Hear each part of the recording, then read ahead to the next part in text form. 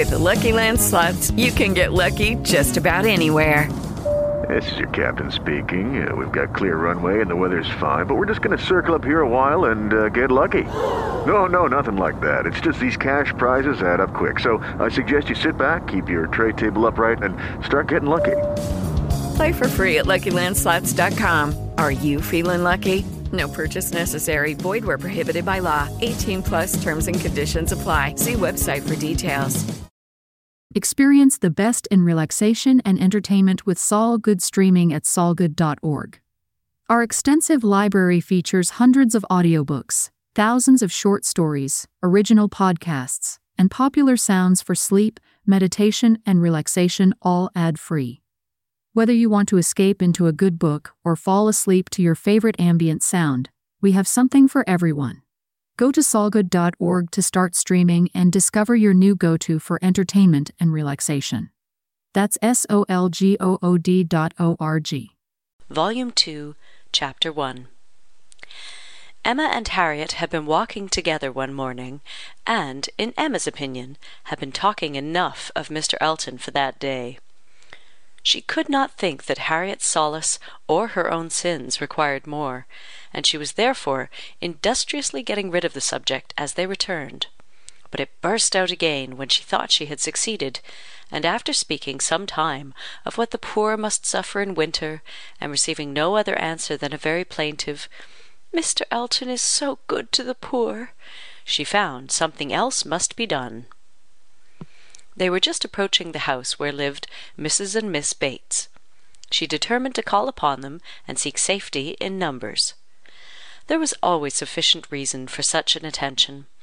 Mrs. and Miss Bates loved to be called on, and she knew she was considered, by the very few who presumed ever to see imperfection in her, as rather negligent in that respect, and as not contributing what she ought to the stock of their scanty comforts.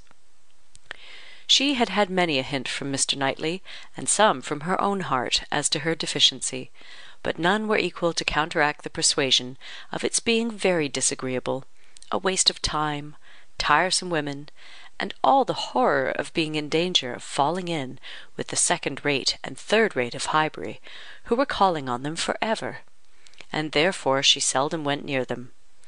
But now she made the sudden resolution of not passing their door without going in, observing, as she proposed it to Harriet, that, as well as she could calculate, they were just now quite safe from any letter from Jane Fairfax. The house belonged to people in business. Mrs. and Miss Bates occupied the drawing-room floor, and there, in the very moderate-sized apartment, which was everything to them, the visitors were most cordially and even gratefully welcomed. The quiet, neat old lady, who with her knitting was seated in the warmest corner, wanting even to give up her place to Miss Woodhouse, and her more active, talking daughter, almost ready to overpower them with care and kindness, thanks for their visit, solicitude for their shoes, anxious inquiries after Mr. Woodhouse's health, cheerful communications about her mother's, and sweet cake from the buffet.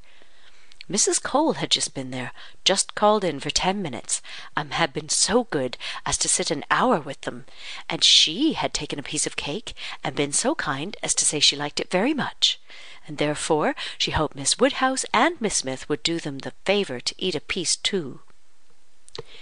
The mention of the Coles was sure to be followed by that of Mr. Elton. There was intimacy between them, and Mr. Cole had heard from Mr. Elton since his going away. Emma knew what was coming.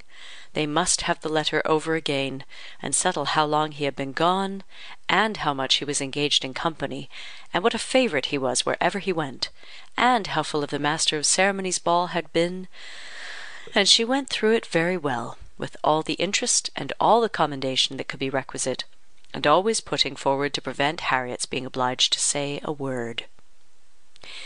This she had been prepared for when she entered the house, but meant, having once talked him handsomely over, to be no farther incommoded by any troublesome topic, and to wander at large amongst all the mistresses and misses of Highbury, and their card parties. She had not been prepared to have Jane Fairfax succeed Mr. Elton, but he was actually hurried off by Miss Bates. She jumped away from him at last abruptly to the Coles, to usher in a letter from her niece. "Oh, "Yes, Mr. Elton, I understand, certainly as to dancing.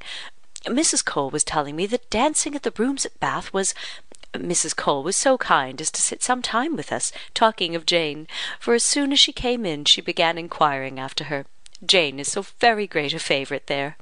Whenever she is with us, Mrs. Cole does not know how to show her kindness enough, and I must say that Jane deserves it as much as anybody can. And so she began inquiring after her directly, saying, 'I know you cannot have heard from Jane lately, because it is not her time for writing.' And when I immediately said, 'But indeed we have. We had a letter this very morning,' I do not know that I ever saw anybody more surprised. 'Have you, upon your honour?' said she. 'Well, that is quite unexpected.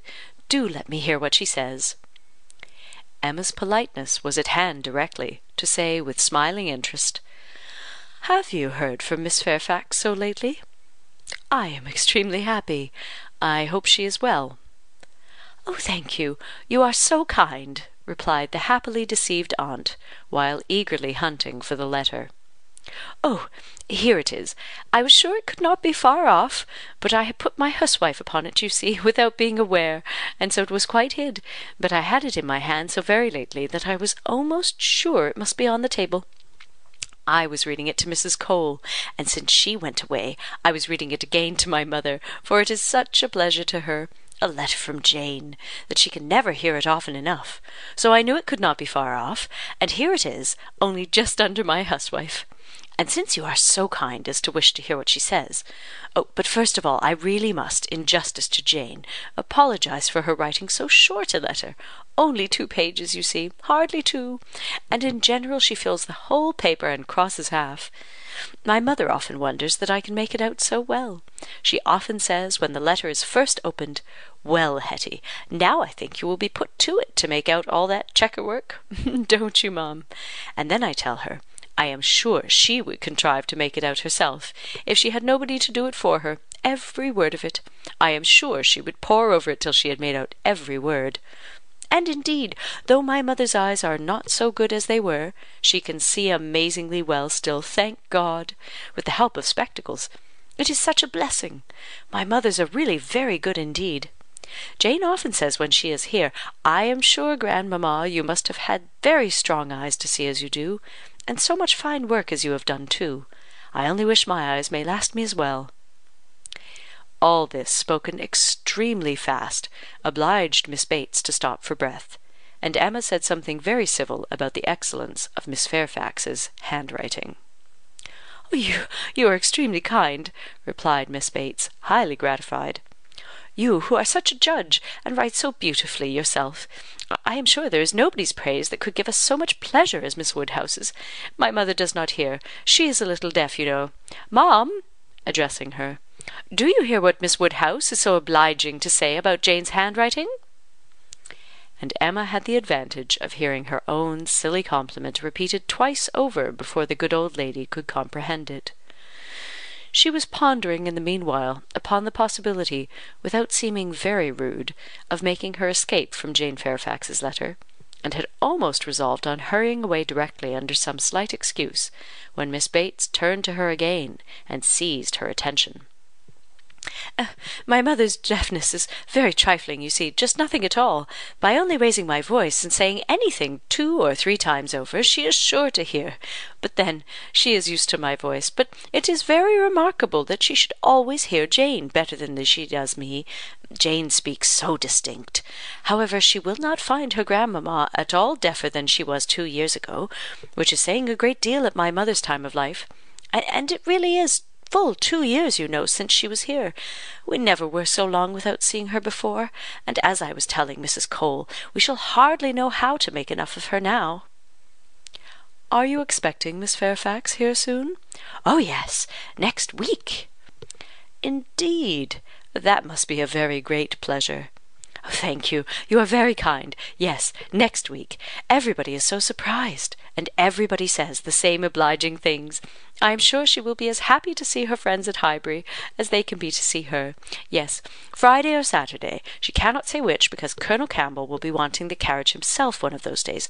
So very good of them to send her the whole way. But they always do, you know. Oh, yes, Friday or Saturday next. That is what she writes about.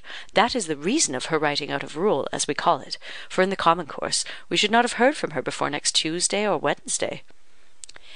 Yes, so I imagined. I was afraid there could be little chance of my hearing anything of Miss Fairfax to-day. Oh, so obliging of you! No, we should not have heard, if it had not been for this particular circumstance of her being come here so soon. My mother is so delighted, for she is to be 3 months with us at least. 3 months! She says so positively, as I am going to have the pleasure of reading to you.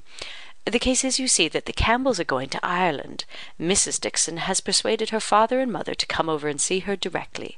They had not intended to go over till the summer, but she is so impatient to see them again, for till she married last October, she was never away from them so much as a week, which must make it very strange to be in different kingdoms, I was going to say, but however different countries.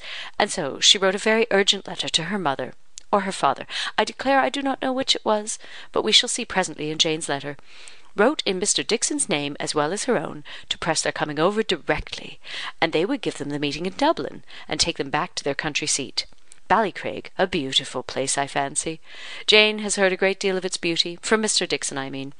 I do not know that she ever heard about it from anybody else, but it was very natural, you know, that he should like to speak of his own place while he was paying his addresses. And as Jane used to be very often walking out with them, for Colonel and Mrs. Campbell were very particular about their daughters not walking out often with only Mr. Dixon, for which I do not at all blame them, of course she heard everything he might be telling Miss Campbell about his own home in Ireland, and I think she wrote us word that he had shown them some drawings of the place, views that he had taken himself. He is a most amiable, charming young man, I believe. Jane was quite longing to go to Ireland from his account of things. At this moment, an ingenious and animating suspicion entering Emma's brain with regard to Jane Fairfax, this charming Mr. Dixon, and the not going to Ireland, she said, with the insidious design of farther discovery, "You must feel it very fortunate that Miss Fairfax should be allowed to come to you at such a time. Considering the very particular friendship between her and Mrs. Dixon, you could hardly have expected her to be excused from accompanying Colonel and Mrs. Campbell." "Oh, very true indeed. The very thing that we have always been rather afraid of, for we should not have liked to have her at such a distance from us for months together, not able to come if anything was to happen. But you see, everything turns out for the best. They want her, Mr. and Mrs. Dixon, excessively to come over with Colonel and Mrs. Campbell, quite depend upon it. Nothing can be more kind or pressing than their joint invitation, Jane says, as you will hear presently. Mr. Dixon does not seem in the least backward in any attention. He is a most charming young man.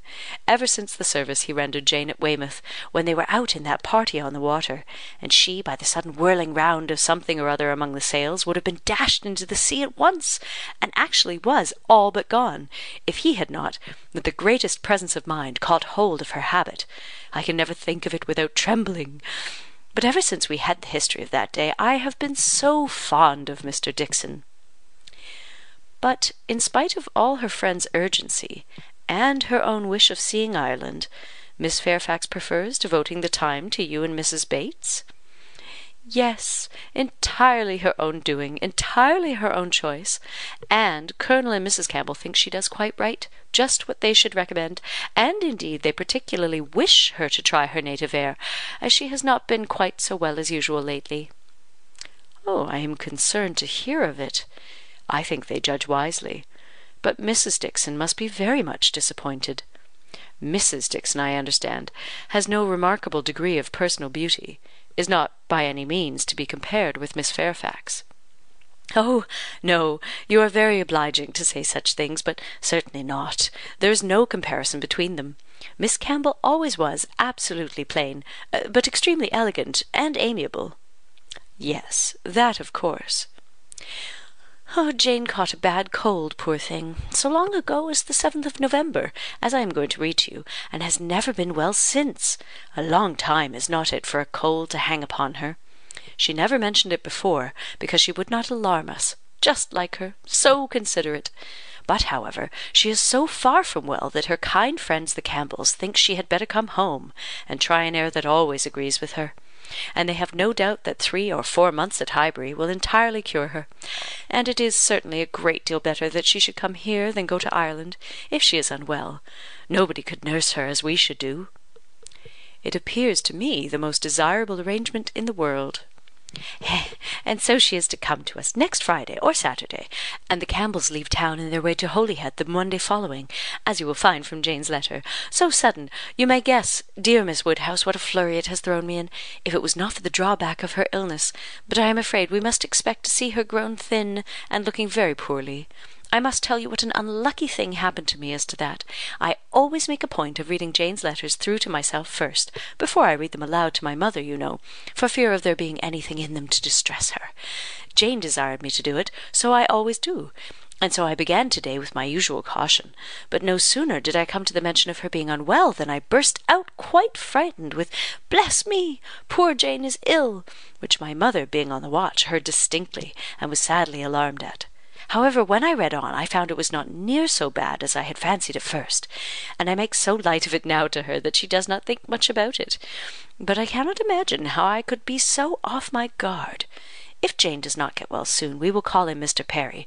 The expense shall not be thought of, and though he is so liberal and so fond of Jane that I dare say he would not mean to charge anything for attendance, we could not suffer it to be so, you know. He has a wife and family to maintain, and is not to be giving away his time. Well, now, I have just given you a hint of what Jane writes about. We will turn to her letter, and I am sure she tells her own story a great deal better than I can tell it for her. "I am afraid we must be running away," said Emma, glancing at Harriet, and beginning to rise. "My father will be expecting us. I had no intention. I thought I had no power of staying more than 5 minutes when I first entered the house. I merely called because I would not pass the door without inquiring after Mrs. Bates. But I have been so pleasantly detained. Now, however, we must wish you and Mrs. Bates good morning." And not all that could be urged to detain her succeeded. She regained the street, happy in this, that though much had been forced on her against her will, though she had, in fact, heard the whole substance of Jane Fairfax's letter, she had been able to escape the letter itself. End of Chapter 1. With the Lucky Land Slots, you can get lucky just about anywhere. This is your captain speaking. We've got clear runway and the weather's fine, but we're just going to circle up here a while and get lucky.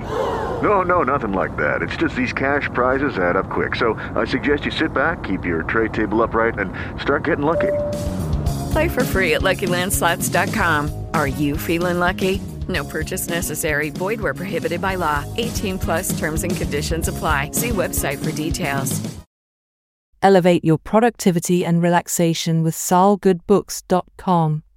For $10 a month, access an exclusive selection of ad-free audiobooks. Perfect for listening during a break or commute. Enhance your listening experience at solgoodbooks.com.